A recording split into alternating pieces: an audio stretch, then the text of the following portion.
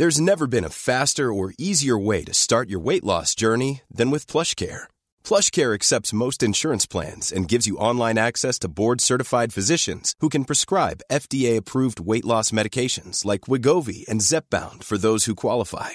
Take charge of your health and speak with a board-certified physician about a weight loss plan that's right for you. Get started today at plushcare.com/weight loss. That's plushcare.com/weight loss. plushcare.com/weight loss. I'm Sandra, and I'm just the professional your small business was looking for. But you didn't hire me because you didn't use LinkedIn Jobs. LinkedIn has professionals you can't find anywhere else, including those who aren't actively looking for a new job, but might be open to the perfect role, like me.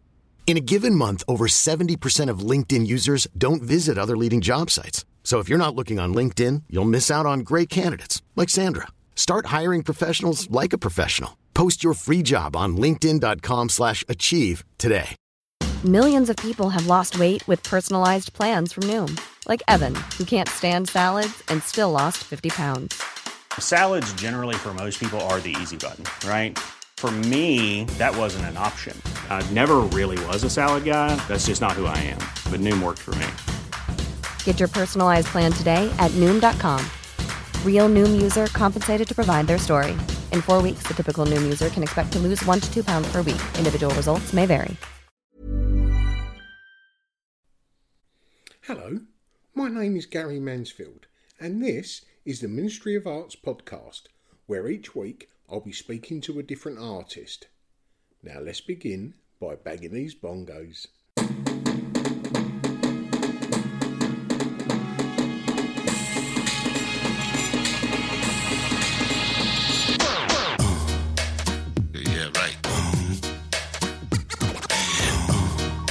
Crazy. Hello, and welcome to episode 213 of the Ministry of Arts podcast. I'm going to keep this intro a little short because, as you can possibly hear, I've still got quite a sore throat. I'm coming to the end of my flu, and as half of the population is well aware, man flu is much more powerful than regular flu. But even so, I'll soldier on. Firstly, as ever, thank you very much to our Patreon supporters, without whom we would not be able to create this podcast. There'll be a little message at the end of the podcast to tell you how you could show your support via Patreon, if that's what you'd like to do. Today, I'm taking you to meet Caro Clark, who also goes by the name of INKTERAKTIV. As I mentioned in this episode, the first time I saw her work was a couple of years ago at Electric Gallery, where Heath Kane had his exhibition, and he invited several artists to work over the top of one of his artworks. She has quite a unique and very effective process. And when this comes out on, I think, Monday the 3rd of April, she would have just finished showing at the other art fair in LA. How cool is that? So, without further ado, please come with me and meet Caro Clark, aka INKTERAKTIV. How are you, Gary? Not bad, you good? Yeah, very good. Crazy busy, but in a really positive light, I think. Yeah. And where did INKTERAKTIV come from? That was so my former career is as a designer and photographer, mostly working commercially, and I used to do all my sketches and drawings with an ink pen, and all the guys in the office always used to make fun of me for that instead of using a computer. So it became INKTERAKTIV. And then I thought, when I quit my career and became an artist, well, how very fitting that to just keep that name. So it's kind of become my online identity. Of course, why not? And I first saw your work at Electric Gallery during Heath Kane's exhibition there. Yes, actually, I remember meeting you. I think even Heath introduced us, which was really nice. That's it. Yeah, but that was such an amazing show. I mean, Heath is a master as just pulling these amazing collaborations together and managing to raise money for a good cause as well. So it was a really, really fun project to work on as well. I do have 7 questions, Caro, that I ask each artist. So the first being, How would you explain what you do to someone that may not know your work? I use fluorescent colored paper strips to create paper sculptures, mostly kind of abstract geometrical kind of pattern making. And I'm starting to get into more figurative work now. But it's sort of somewhere between paper art and paper sculpture. I kind of haven't really found how to define it yet. But yeah. I mean, you say sculpture, but it is wall hung, isn't it? At the moment it is, yeah. I'm actually working on a different collection that's going to be completely self-standing at some point. So not happening just yet, but it's coming along. So, yeah. So for those listening who may not be able to visualize what you do, if we visualize the one you've done in Eve Kane's exhibition, because it's an image of a person rather than abstract, it may be easier for people to understand what it is you're talking. So if you know Heath Kane's work, for example, in this case, it was his Richer Than Batman series with the Queen's face with a Batman mask on it. And I always sort of loved that idea that he's kind of communicating about wealth in our society. And you know, these online conversations that you end up having now because of social media. So Heath and I are always just like back and forth all the time. And I remember a few years ago reacting to one of his kind of half-tone portraits he had done. I was like, oh, I would really try to sort of love to challenge myself to apply my technique of gluing paper vertically with that kind of pattern. And I guess Heath must have remembered that, because about a year later, he's like, hey, would you like to be in a collab show? Like, you don't say no to that. It was like, yes, of course. And then it became this kind of like, oh my gosh, I can actually do this with paper. So it was a realization for me as well. So I have now my next series, which hasn't come out yet, is basically more figurative. So it's all portraits of female figures that I admire, that I'm going to be doing really, really big with that same kind of technique. Brilliant. So you use strips of fluorescent paper, possibly 2 centimeters thick. They're actually 8 millimeters. Okay, sorry. I don't know why I picked 8. I guess because it's not 10. It's not 1 That's centimeter. Good enough reason. Yeah. But so basically, I pre-cut these from like really big sheets, because the original technique that I got into as I was moving away from paper cutting, which is a more sort of Asian, Japanese, Chinese techniques of sort of traditional paper cuts, was this technique called paper quilling, which has actually been around for over 2,000 years. And I wanted to take a course to see, what I could do with it. But the paper itself is quite light and flimsy. And I didn't feel like I could get that sculptural structure that I really wanted. So I started buying much thicker paper. And then I found this wonderful glowy fluorescent colors, which I absolutely fell in love with. So that's what I'm doing. Yeah. So you stick them vertically as if the paper strip is standing on the surface, and the color is either inside or out. Is that correct? Yes, or both. So sort of playing with distance when you have these kind of structures is the closer the strips are to each other, they kind of start reflecting off of each other. And it creates this almost paint-like effect on the background, even though the background is completely clear, white usually. So it's at the moment it's a playing process, because I'm sort of still finding my voice a little bit.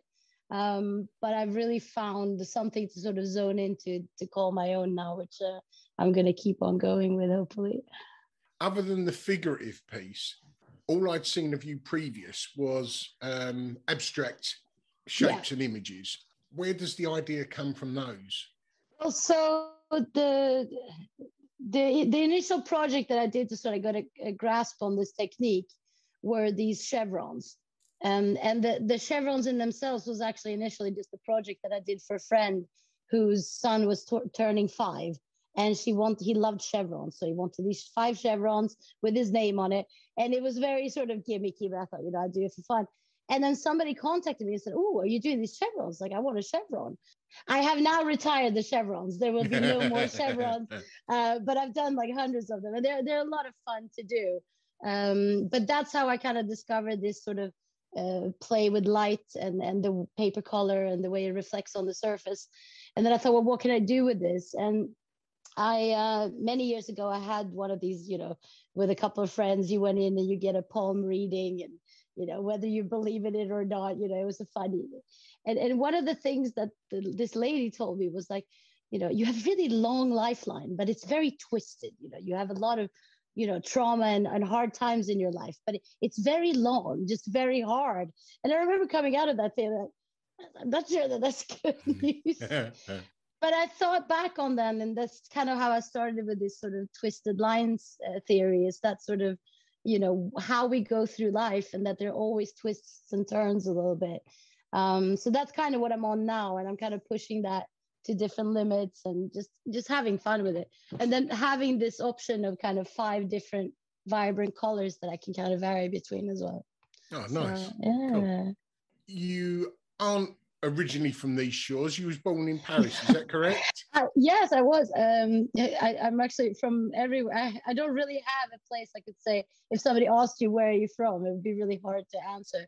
But I was born in Paris. I have a Swedish dad, and because of his work, we just traveled everywhere as I was growing up. So lots of hotels. I got to know the staff really well. I love to hang out in the kitchen or the laundry room, and just the only constant I had growing up, because of going to different schools all the time, was art. So it became this sort of the thing that I would sort of turn back to, and then it became my little bubble, and then you kind of almost get isolated in that too. But we hopped around. I moved, I think, something like 20 times before I was 18. Oh, wow. Yeah. And did your parents have art in the home growing up? Was there art around?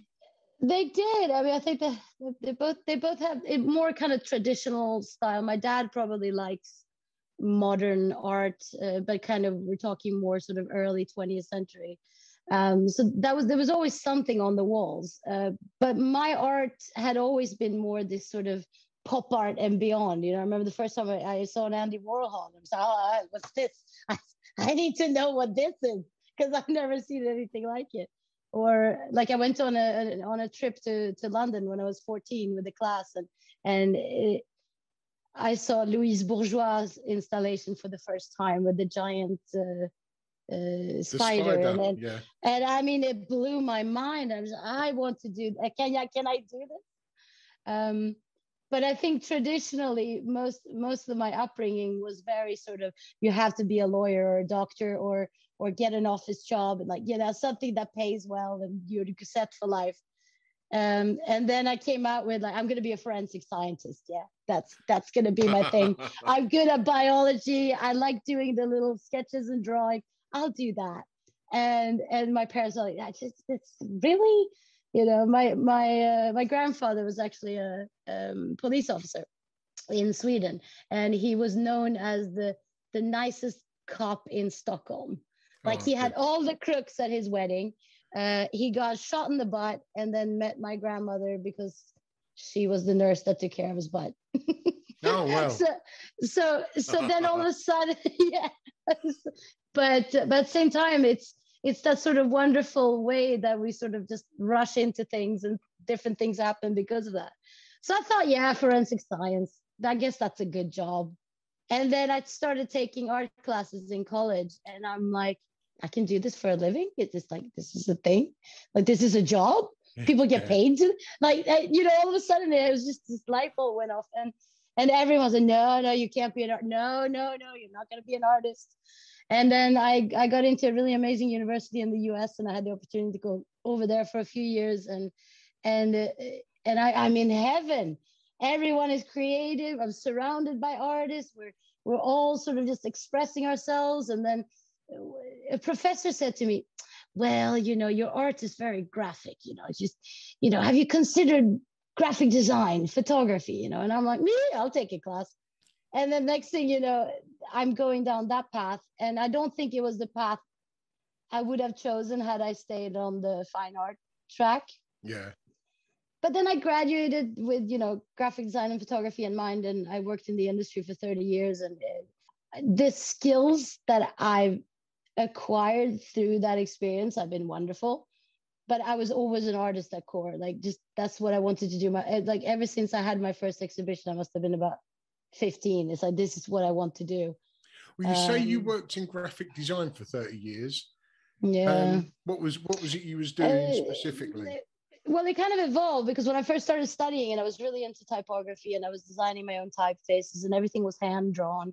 And then I took in sort of introduction to Photoshop, like early Photoshop. We're talking mid 90s, and it was, oh, I can do this with a computer, and I always have these kind of and then next thing you know, I'm off on a completely different tangent, so I get distracted, yeah. And then around the same time, Director and Flash were two software that were really big, and that was sort of animation and interactive design. And then I started looking into that, and then just kind of combining photography and design and animation. I'm like, oh, I can do this. And I ended up doing 30 years in that, mostly working for medical institutions, pharmaceutical companies, that sort of stuff. And I'm not even sure how I got into it, but it wasn't what I wanted to do. I never fit in. You know, you walk into an office and everything is blue and gray. You're like, I'm slowly dying. this is not good. So it I think it crippled my creativity a little bit to be in that environment, even though it was creative. It was sort of, you're getting paid and you're being pushed to be creative. Yeah. And it takes away that. What I have now is this sort of joy of waking up every morning and getting in the studio and just making stuff. And then if it doesn't work, well, hell, we'll make something else. Yeah. It's magical to be feeling like that now, actually. Do you still use the skills of the computer to design your artworks? All the time. I mean, I've sort of retired from computers and laptops. I got an iPad about 12 years ago, the first one. And it's a much more intuitive way for me to work. I can draw on the go. I can take notes. I can, I can design on there. I have all the tools that used to be available only on computers, and it's small and easy to use. So I definitely use all of my knowledge, the technical knowledge still, even coding wise, because I'm doing some stuff now using kind of generative code to create projects. Yeah. So there's a lot of exciting stuff that you can do without it taking away from spending most of your time building something, getting away from the screen, I think. Yeah. And do you use the programs that are set into the iPad, or do you import external programs? I mean, I would say Procreate is probably the one I use the most in terms of just sketching and coming up with ideas, which is a fantastic tool. And very cheap as well. It's not subscription based. So we can get it on prescription, I'm sure. But it's like having a piece of paper and a pen, but you have an endless amount of different pens and brushes and then I use actually an English-based company called Affinity, and they've got Affinity Designer, Photo, and it's basically like Adobe, but I think it's better because it's designed specifically for the tablet. So it's really intuitive to use and really easy to put things together. And yeah, I wouldn't credit Apple for software design, but as a physical tool, they have really created something for artists that's incredible to use. And I'm so sort of happy to be living in this day and age to be able to experience that. For me, it's the touch-based side of things. It's the fact that you have a screen that you can interact with in the same way as paper. And I even have a screen protector, which is paper feel to it. Yeah. So you feel like you're actually drawing on paper, which is wonderful. It's this monopolizing the world and monopolizing the technologies. When you look at Android, I have an Android phone, and I absolutely love that it's open source and that anyone can create things for it, and that people get ideas and they make new things, and it's exciting, and it creates new ideas, and in return you get really cool things like projects that come out of it. But you have to give Apple credit for creating a tool that enables you to do so much creatively, and that I don't need to sort of lug around 20 sketchbooks when I'm traveling. I just bring my iPad and my pencil, and then I'm good to go. But there are options like I would say, if you're gonna get something like that, like look into like a Samsung tablet or like just something that, you know, is not Apple, but you can still do a lot of creative stuff. As I say, I've been looking into iPad recently, and even for podcasting, the guys I know that run their own podcasts say that Apple is the best way to be able to use the editing tools. And oh, really? Yeah. Oh, that's interesting. Yeah. I can definitely agree with that. The speed is completely different. Yeah. Hardware wise, they're incredible. Software wise, they should open up their platforms and let everyone design apps for them, and then it will become this incredible machine, I think. Hiring for your small business? If you're not looking for professionals on LinkedIn, you're looking in the wrong place. That's like looking for your car keys in a fish tank. LinkedIn helps you hire professionals you can't find anywhere else, even those who aren't actively searching for a new job but might be open to the perfect role. In a given month, over 70% of LinkedIn users don't even visit other leading job sites. So start looking in the right place. With LinkedIn, you can hire professionals like a professional. Post your free job on linkedin.com/achieve today. Hey, Dave. Yeah, Randy. Since we founded Bombas, we've always said our socks, underwear, and T-shirts are super soft. Any new ideas? Maybe sublimely soft. Or disgustingly cozy. Wait, what? I got it. Bombas. Absurdly comfortable essentials for yourself and for those facing homelessness. Because one purchased equals one donated. Wow, did we just write an ad? Yes. Bombas. Big comfort for everyone. Go to bombas.com/ACAST and use code ACAST for 20% off your first purchase. Well, you're saying about the camera there, very probably, I don't know for sure, but you may be able to give your camera commands visually, because I've got a gimbal. Because I've got a gimbal that holds my mobile phone, and I can give from standing back like this. I don't know what the commands are because I've never used it. I've only seen the little tutorial that I never took much notice of. But you can go like that, for instance, and it stops, or you can go like that and it takes a photo or starts recording. So it's gesture based. Again, if I was to walk around in a circle behind the gimbal, it would follow me as well. It would just rotate and turn around. I need that. I need that in my life. I have been, well, my hubby has banned me from buying any more toys. Like for now, because like I ordered a new ring light the other day because I'm taking photos of all my work for this upcoming show I have, and I just needed some good lighting. And then as you do, you find recommendations through friends, and you don't really read the instructions, and you're thinking a ring light, right?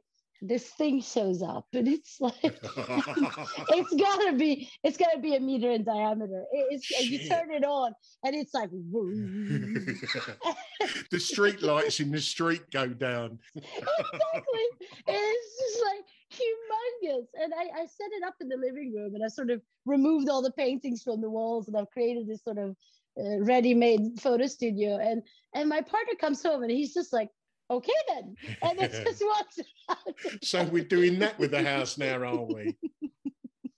I'm growing out of my studio as I'm becoming more and more sort of full-time and dedicated. I need to find a studio space. So if anybody knows one, but I literally go from my bed to the kitchen to the shower to walking the dog, and then you're back in the house and working all day.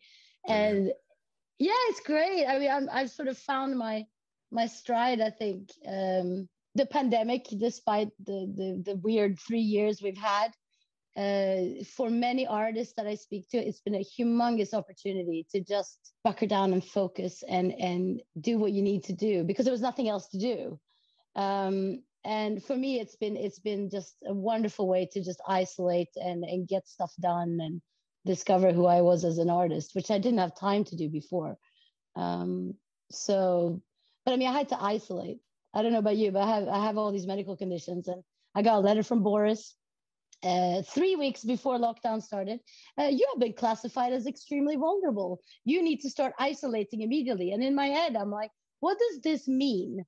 I was like, what the prime minister has asked me to do? Why? What's happening here? And then you sort of get into, like, I couldn't leave the house. I literally was not allowed to go outside. So I spent 420 days in my house. Oh, wow. Yeah, that was, yeah. Do you have a garden? It's like a communal garden. It's not like we don't go out there because it's everyone's bedrooms. It's like you walk too far one way and it's like, whoa, you just came out of the shower. You walk too much the other way. But what I'm saying is you had an outside space that you could go to safely.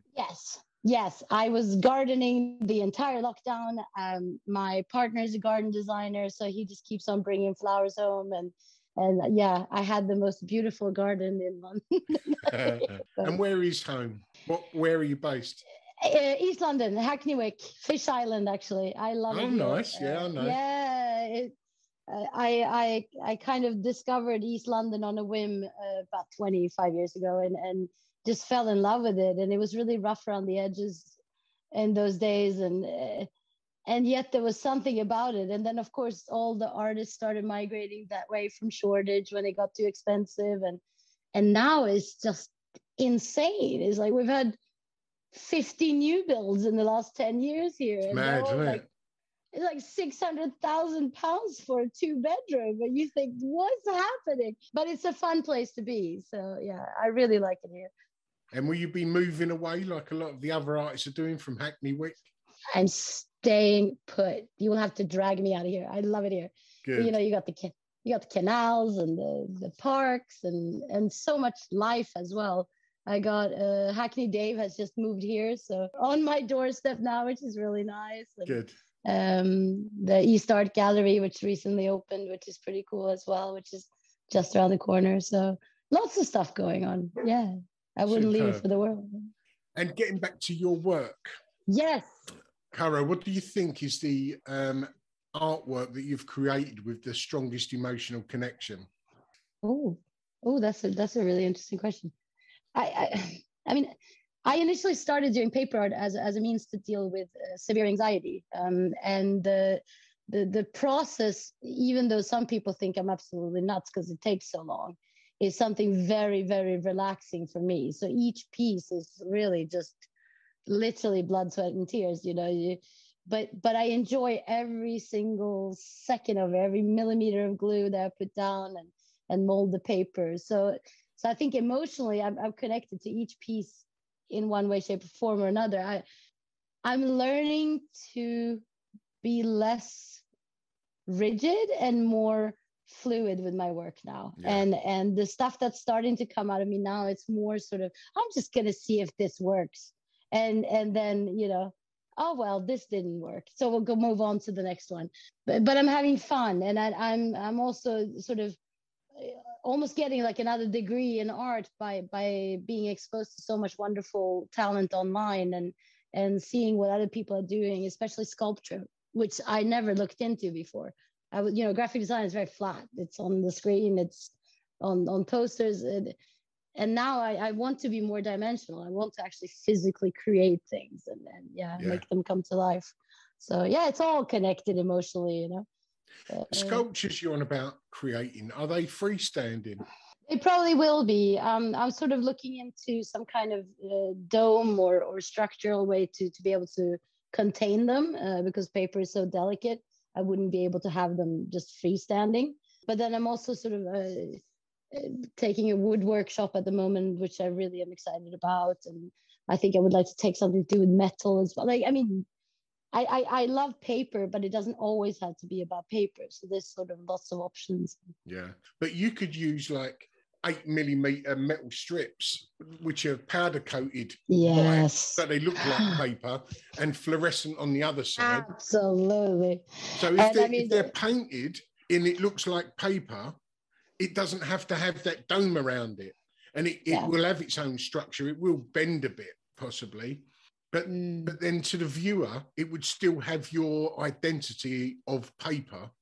Visually, no one needs to know until they read the information next to it. Yeah, urban paper artist uses any material. I think that there's so many possibilities at the moment. I think I also need to sort of back it up a little bit because the thing I'm trying to do right now is establish my voice and then also put together a proper sort of set of collections that people can identify me with. Yeah. Before I start running out there and like doing 200 different things. But I got a lot of stuff brewing, which I'm excited about as well. It's just sort of the experimentation phase and how how to make something look like something else. I find that really exciting. So yeah, metal, Yeah. but might be in my future. Yeah, I will credit you for that. Yeah. No, you're quite all right. You're quite all right. Inspired by Gary. And Cara, if there was you and 5 other artists, past or present, what would your ideal group show be? Oh, as a group. Oh gosh. As a group show, that's tricky because does it have to be just 5? I'm sure you can pick 30. No, yeah. I mean, I'd have them all over for dinner. That's tricky because there are artists that I admire for who they are and what they've achieved, and especially female artists, like Bridget Riley, who's still with us, and gosh, her work is just mind-boggling. And then, you look back at sort of Frida Kahlo and do you know who Carmen Herrera is? Not the name, but possibly the work. She was a kind of American Cuban sculptor and painter, and she did these very kind of geometrical shapes, and she did humongous sculptures. Like they're now sitting in New York, and really, really interesting woman as well. And she died just recently, but she had an incredible life and really, really beautiful work. Yaya Kusama, I think, would be interesting. I love her dots. I would love to do a collaboration with Yaya Kusama. So I'm just going to put that out there into the universe. I just went down to Harrods this weekend and saw the installation there with her collaboration. And it's just insane. I sort of hope that what they have done with this collaboration, that some kind of money goes to some cause, because the amount of money that has been spent on this, and it's in something like 20 cities, these ginormous sculptures, she could fight Godzilla. It's just this enormous Yaya Kusama standing in front of Harrods painting dots. And it's a great concept, but what is it for? Like, why are we doing this? Other than, of course, it's a really cool collaboration for the artist. Yeah. But I don't think I would invest in a Louis Vuitton handbag with dots on it. So yeah, and then okay, one more. Oh, this is difficult. Omar Rayo, probably, who is this incredible sort of op art Latino artist. Beautiful work from the 50s, 60s, 70s. I think his work would definitely be complementary. I mean, yeah, I could probably list another 20, but of course, but they're all sort of very kind of large scale conceptual kind of stuff that I think we would need a really, really, really big room, or maybe it would be outdoors. Why it would not? be an outdoor installation. Yeah, it would be really big, and then I will introduce my metal works inspired by Gary. Superb. Yeah. And if you wasn't an artist, what do you think you'd like to be? Oh, I don't think that this is plan B. I went from commercial design and now I'm an artist. So I'm going to be this until the day I die. Maybe a dog walker. I just love dogs. Nice. If I had nothing else to do, I walk dogs and spend time with our 4-legged friends. Oh, that'll do. Probably, yeah. Perfect way to spend a day. I would do, yeah. And have you got anything coming up? Exactly. Oh gosh, yes, I do actually. I'm currently in a show in Spitalfields. There's this lovely little beer shop bar called the Kill the Cat, and they have a space on Brick Lane at the moment, but they're opening a new one in Spitalfields. So we have a pop-up gallery there for the next few months with a bunch of artists. That's what's on at the moment. Next month, I'm in a show called Kink at the East Art Gallery. That's going to be really fun. It's sort of their first big group show since they launched.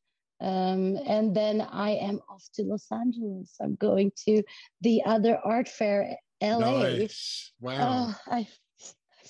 I still have to pinch myself daily. I can't believe I got in. It was just on a whim, as a joke. Like a friend of mine were, getting a bit tipsy, and we were complaining about how we'd applied to the Other Art Fair London so many times, and they still saying no. And then should we apply to all the other ones? Yeah, let's do that. Yeah. And then you get the email, you've been accepted to the other art fair in Los Angeles. And you say, I was just kind of sitting there. I was alone at home, and I thought, it's 4 o'clock in the afternoon. It's too early to have a drink. What do I do? Oh my God, I'm going to Los Angeles. It's overwhelming. I'm really, really excited. I'm so honored that this is happening, and I'm learning all the ins and outs of shipping art. There's several British artists that go, isn't there? Oh God, I think this time around it's about 20, maybe 25. So there's going to be. And are you in contact with those guys? Not everyone. I've gotten to know a few online, and then I have a group of friends that are also going. So it's going to be a good time. Yeah. I was just saying that they may be able to give you some tips on shipping and what have you. We're all newbies, but we do have friends that have done it before. And this is what I love about this community, and I'm sure you experience this. Like, everyone is so nice and so helpful, and like, I even have, like, even if I haven't asked, have people reach out to me, go, oh my God, you got into the other art fair. Here is the tips. This is what you need to look out for. And it's just like, oh, wow. Thank you so much for helping out. So yeah, there's a lot of things to keep in mind, and, shipping all your work off to a different country. And yeah, it's a little daunting, but hopefully it's going to be okay. So yeah, that's the end of March. And so if you're out in LA, then definitely come and say hello. I'm not allowed in America. Oh, no. Yes, of course. Of course. With your experience, yes, I can imagine. That's tricky. Well, we will make sure to take loads of photos. Good. So, yeah. Now you're a part of the other art fair, it will very probably make it easier to be accepted into the London one. Yeah, I'm hoping so. I think as artists, we have to just learn to take rejection as it comes. You get 20 no's and 1 yes, and that's a win. And you just got to keep applying to things and try things out, and, talk to people and smile and have a good time. And yeah, hopefully the art will get out there, Just spread the love. Spread the love and joy and happiness. Yeah, I know I sound so happy. But yeah, no, it's true though. If you give out the right kind of energies, then the right kind of people come to you, and then in return good things happen, even if there's been a lot of bad stuff as well. You got to sort of, we're survivors. I heard a podcast with you recently, so I sort of, just to get to know you a little bit, and I'm sorry for all the ordeals you've had to go through over the years. Thank you. What one was that you listened to? What was the name? It was on Medium, I think I found it. Born Again Artist. The Curator Salon. Is that what I'm looking? Yeah, Curator Salon. That was it. Oh, Gita Joshi. Yeah. Yeah. That was it. Gita isn't creating podcasts anymore, or she hasn't done for quite a while. She interviewed me, and then I interviewed her. So nice. Yeah, 2 podcasters doing each other's interviews. That's really like fun. That.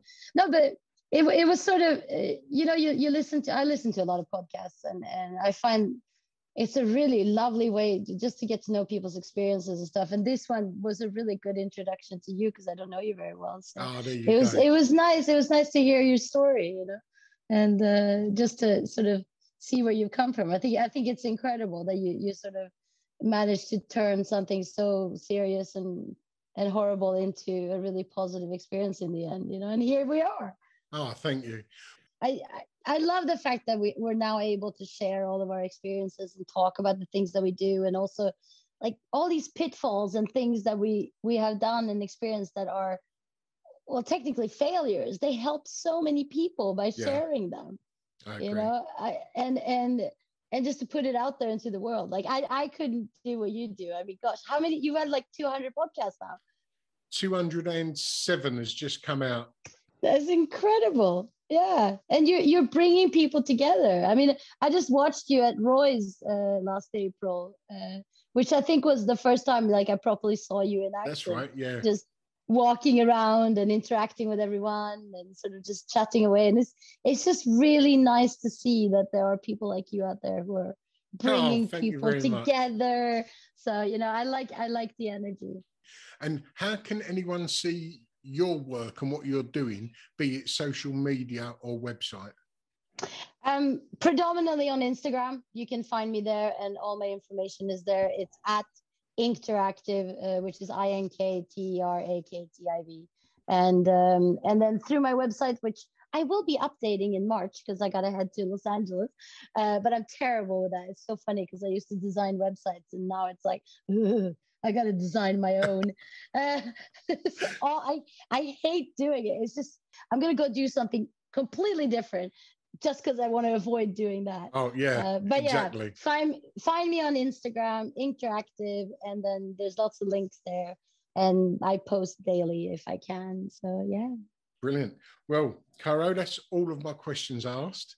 Thank you very much for the time. It's been fun. Thank you. Yeah, it's been lots of fun. It's so nice to talk to you. Have a great rest of the day. Take care. See you later. Yeah, take care. Ta-da. Well, hope you enjoyed that episode of the Ministry of Arts podcast. So we wasn't dictated to by advertisers, we decided from the offset to go ad-free, which means obviously we had to self-fund. So we set up the Ministry of Arts Patreon page. And without that support, we would not be able to produce this podcast. So if you like what you hear and you're able to support the podcast, just go over to the Ministry of Arts Instagram profile. You'll find a Linktree drop-down box, which will direct you straight to our Patreon page. And for the price of a cup of coffee, you can help keep us growing week by week. But if you're not able to do that, that's fine because this content is free for everyone. But leaving a review on whichever platform you listen to your podcast, that really does help us get noticed and anyone else looking for an art podcast. Or even giving us a positive shout out on your social media. Everything is appreciated. But either way, thanks for listening, and until next week, ta-da.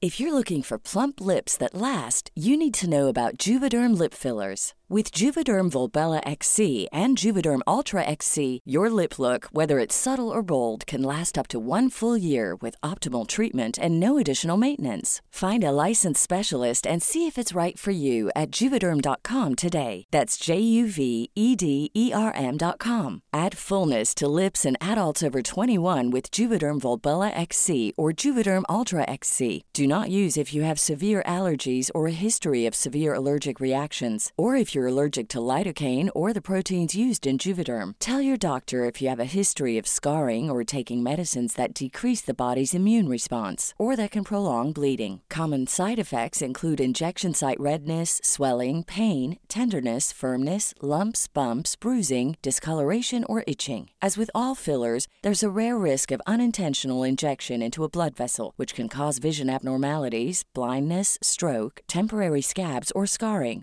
For full, important safety information, visit Juvederm.com. Planning for your next trip? Elevate your travel style with Quince. Quince has all the jet-setting essentials you'll want for your next getaway, like European linen, premium luggage options, buttery soft Italian leather bags, and so much more. And is all priced at 50 to 80% less than similar brands. Plus, Quince only works with factories that use safe and ethical manufacturing practices.